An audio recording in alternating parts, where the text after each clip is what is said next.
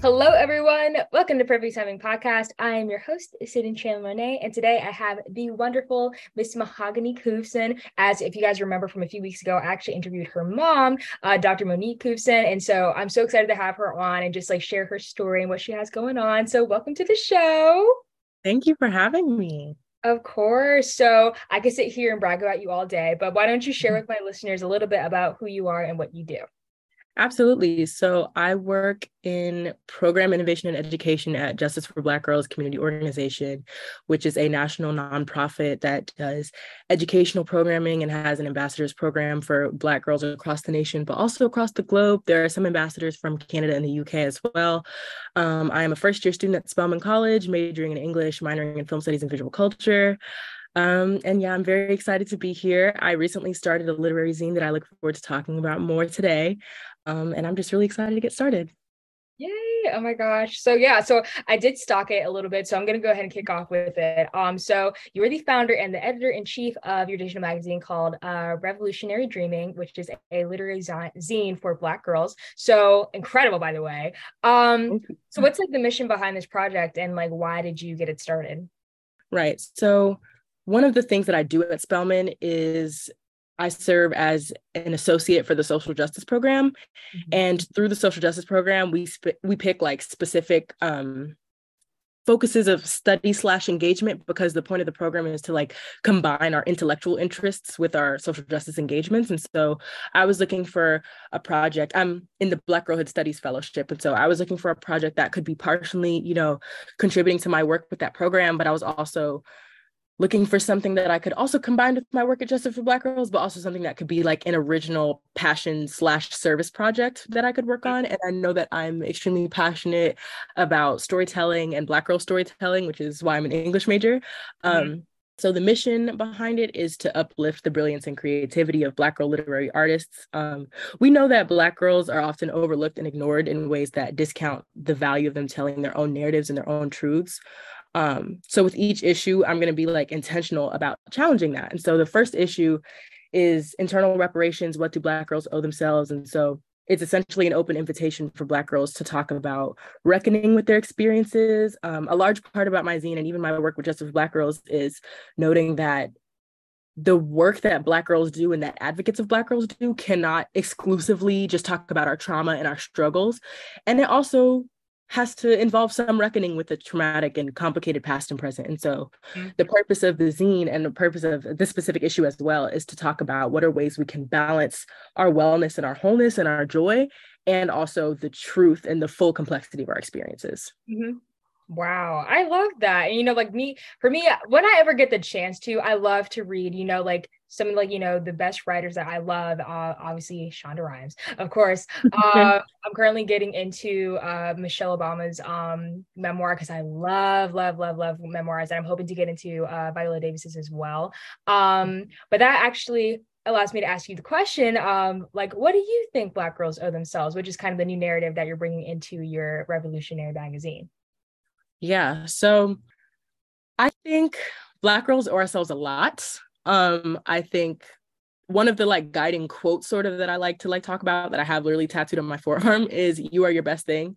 And that's a quote from Toni Morrison. And so I think a lot of that means like Black girls deserve to give ourselves grace. Black girls deserve to hold space for ourselves. Black girls deserve and reserve the right to say no when we need to. And we reserve the right to say yes. And we reserve the right to surrender and make mistakes and access the fullness and the depth of our humanity. And so I think that can look different for all of us, because Black girlhood is also not one uniform experience. And I think that spaces like Justice for Black Girls, spaces that I'm trying to facilitate and sustain through my zine, and spaces especially like Spelman College, are spaces that really, because we are all Black women and Black girls in these spaces, we're allowed to dig into the depth of our humanity beyond just like our identity and beyond how our identity informs our hardships that we experience. And so I think there are a ton of words that I could use to talk about what Black girls owe themselves. And I think mainly Black girls deserve to hold space for ourselves and sustain these spaces for ourselves. That's something that I talked about in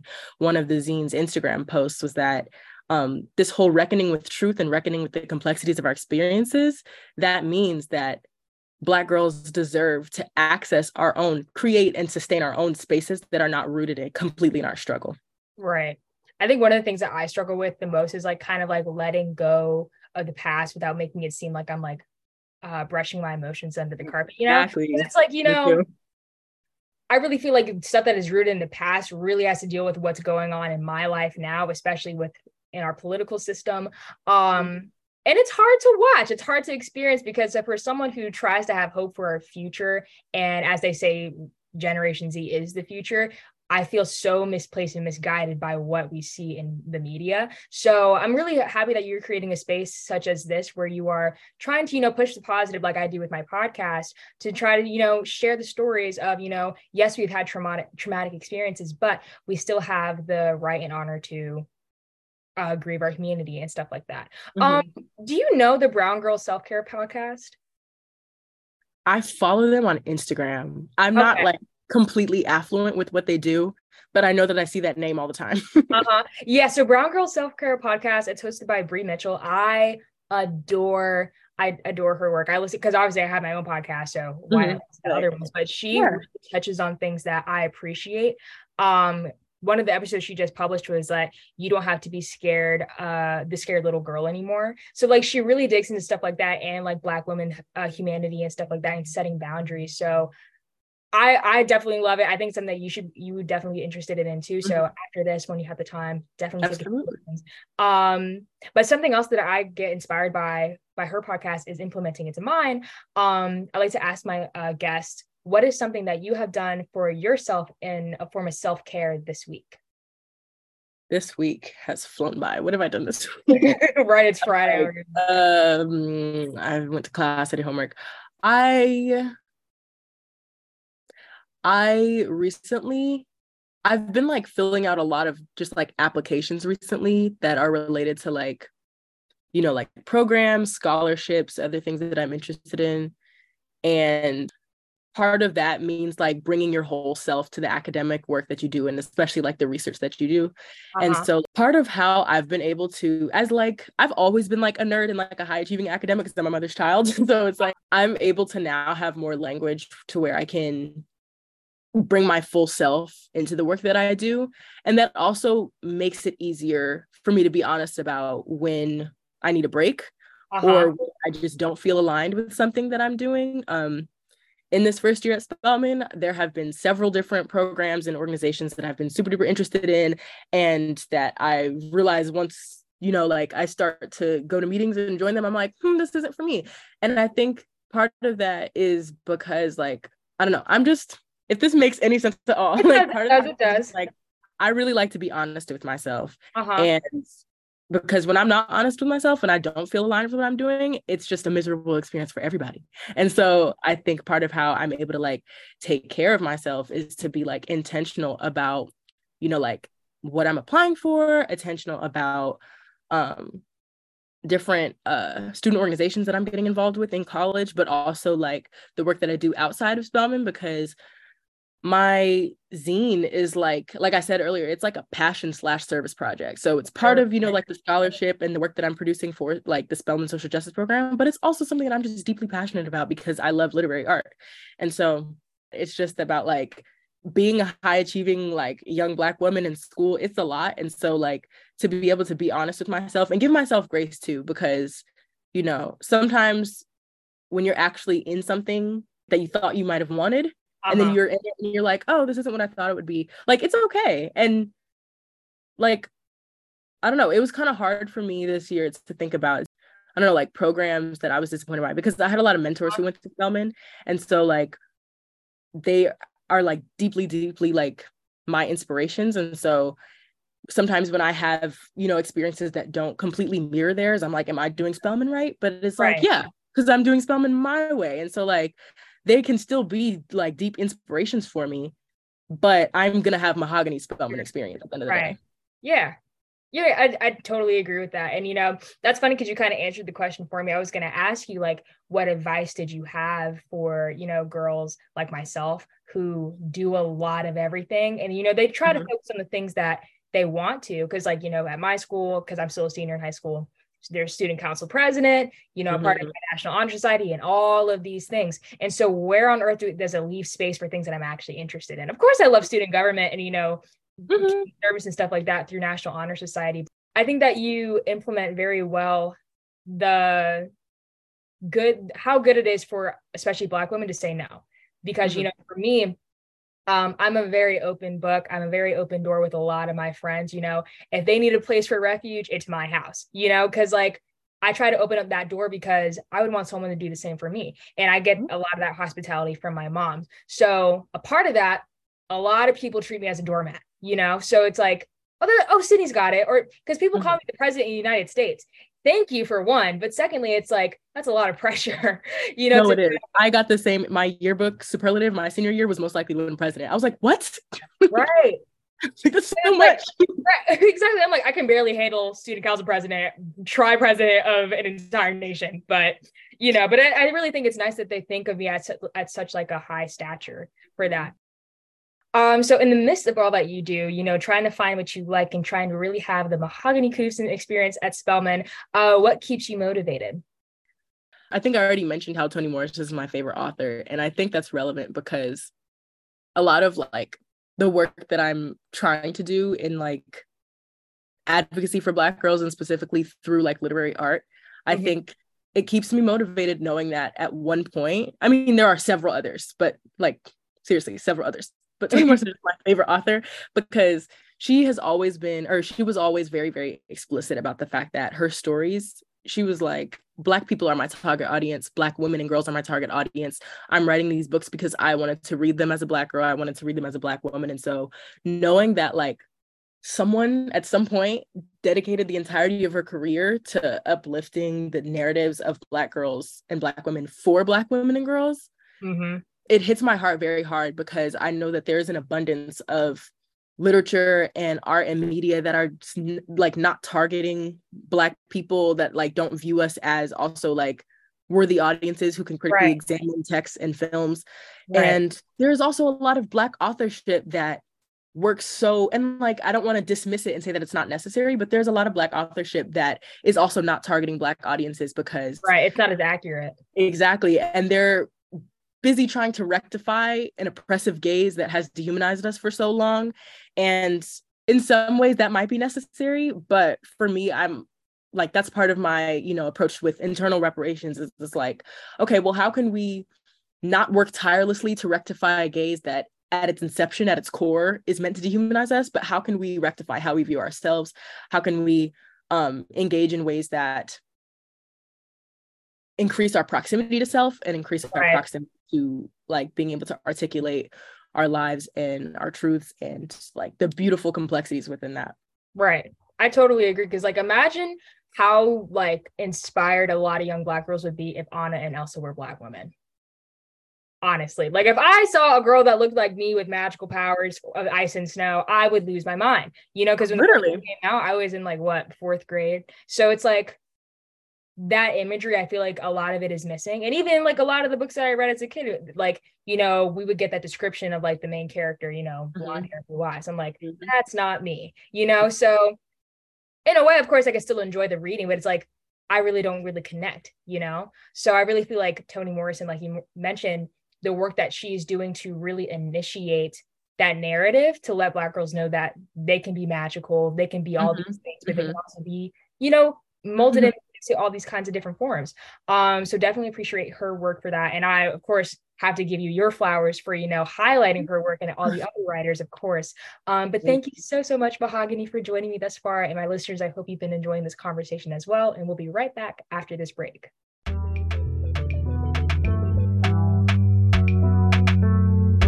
Hey, this is Sydney Cherla-Monet, and I'm so excited to share with you my international podcast, Perfect Timing, that'll be broadcasted on Mondays at 2 p.m. through Spotify, Apple Podcasts, iHeartRadio, and so much more. We will have outstanding guests that'll talk about their passions, goals, and dreams. Make sure you tune in and have a seat at the table where we will create a voice for us every Monday at 2 p.m. This is Sydney Collins of Perfect Timing.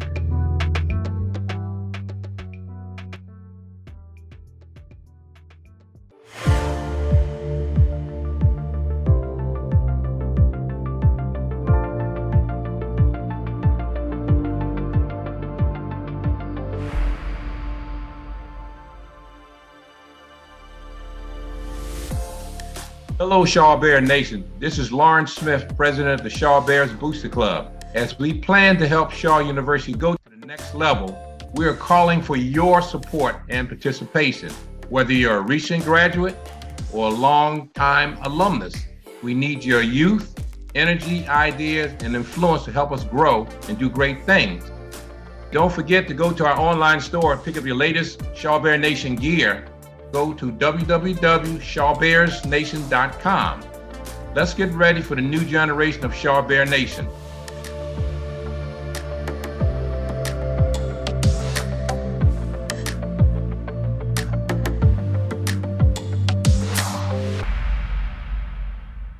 Welcome back, everyone. Again, I'm here with Mahogany Koopson, and we were just talking about her story and the things that she do within Spelman and trying to find her own path in uplifting and empowering young Black girls by showcasing them with African-American literature. So let's get back into it. Is there like a piece of literature, like a book that we would be like remiss in if we haven't read it yet, or if you have any suggestions of something that I or my listener should read, please do share. So one thing about me, I will talk your ear off about Toni Morrison. So one particular book of hers that is my favorite is Beloved. It's one of her like 3 most famous ones, but honestly, like that's for a reason. Like Beloved, I just genuinely think that story explores and reckons with the depths of grieving Black girlhood. And it does so in a way that's intergenerational. So it like talks about, without spoiling too much, it talks about how a formerly enslaved mother is able to engage with her daughters. And this part is part of the premise, so I guess it's not a spoiler alert, but one of them is dead. So how is she able to engage with her living daughter and her dead daughter? Also with the knowledge that, I'll say this in like blank terms so I won't spoil it. Her dead daughter is dead because of something related to something that was unresolved in her own girlhood when she was enslaved. And so I think that how the mother engages with her daughters is a direct function of that unresolved trauma and the mourning of her own girlhood. And it just, impacts all of that. There have been several discussions about the fact that like, you love to read Toni Morrison, but you never want to be a character in Toni Morrison stories because they're sad. And a lot of them are centered in grief. And a lot of them are just very, very, very intense because they talk about things like the depth of an enslaved woman's experience and not just like surface level discussions of US history. And so I think Beloved does a wonderful job of exploring how that grief feels and how would it feel to be a formerly enslaved woman who wants to protect her daughters, but one of them ends up dead. And her own inner girl feels dead because she's enslaved. And so that's one particular text that I absolutely adore. Another one that people don't talk about as much is Tar Baby. And I really like Tar Baby because it's a romance. And I like Secret Shame. Like I love romance novels, but me too. But Tar Baby is just really interesting because it talks about things like the Black elite and shame. It talks about, Black girls who might be received as whitewashed if they're educated, but also like in the spaces that they were educated, also critically informs like, I mean, I don't like to call people whitewashed because that's like shame, but all of those things. But Tar Baby is really good because it does explore those complexities and it like moves in geography with a couple. So like the couple goes from the Caribbean to the South to New York. And so there's like a lot of growth and evolution in that. And there's a lot of room for like self-discovery for this Black woman who recently graduated from college and is discovering herself and her, partner at the same time. And so I really like Tar Baby too. Okay. Yeah, definitely something for me to get into. So are these more like historical fiction kind of things? Or at least Beloved? Yes, Beloved is historical fiction. I think like The Bluest Eye, that would I guess now that one is good. That one is one of the The Bluest Eye is crazy. I have so many, like someday I'm just gonna write an entire think piece about that because I just have so much to say. But The Bluest Eye, I don't think that was historical fiction just because it was based when it was written. So like now it might be considered historical fiction. But the only novel that Toni Morrison actually wrote that was like based in modern day was God Help the Child. That was another crazy one. I forgot about God Help the Child. That was another really good one. That one's not very famous. I think that was the last novel she wrote, and it was in 2015, and that was the last one that was, or the only one that was based in like modern time. Okay. Definitely some things for me to catch up on. So I'll definitely of how I think of them. But I've just been enjoying our conversation about this so much. But I already know you are a very like academia person. You love to read, you love to learn all these things. So is there anything about you that people might not already know? Yes, I have written an oral fluency in French, and really only the closest people to me know that. Like my phone settings are in French, and people will like read my notifications. They're like, "What?" But that's I feel like that's unique to me because my family's not like Caribbean or African. Like my family is African American, and so knowing like a global language is rare, and especially like how my like because I went to a French school preschool through 8th grade. So a lot of my Black girlhood and my in-school experiences, you know, these things that my mom writes about, that was around like Francophone culture and Francophone language. And so people definitely don't really know that about me. That's so funny because listen, because I remember in our emails, I was reading one of them was like something from your iPhone, but it was like, oh yeah, it was like envoyé de mon iPhone. Yeah. Yeah, I was like, my iPhone in French. Yeah. Like, what is this? I didn't want to say anything, but I was like, maybe she's learning a different language, but that's cool to know. That's really funny. I feel like I've had a lot of people on recently who just happen to be fluent in French. Interesting, right? I personally, I like to learn Spanish. I need to get back on my horse with that, but I think French is Absolutely. Okay. Yeah. Okay. So I'm gonna do a quick round of rapid fire questions before I ask you where my listeners can reach and follow you. Are you ready?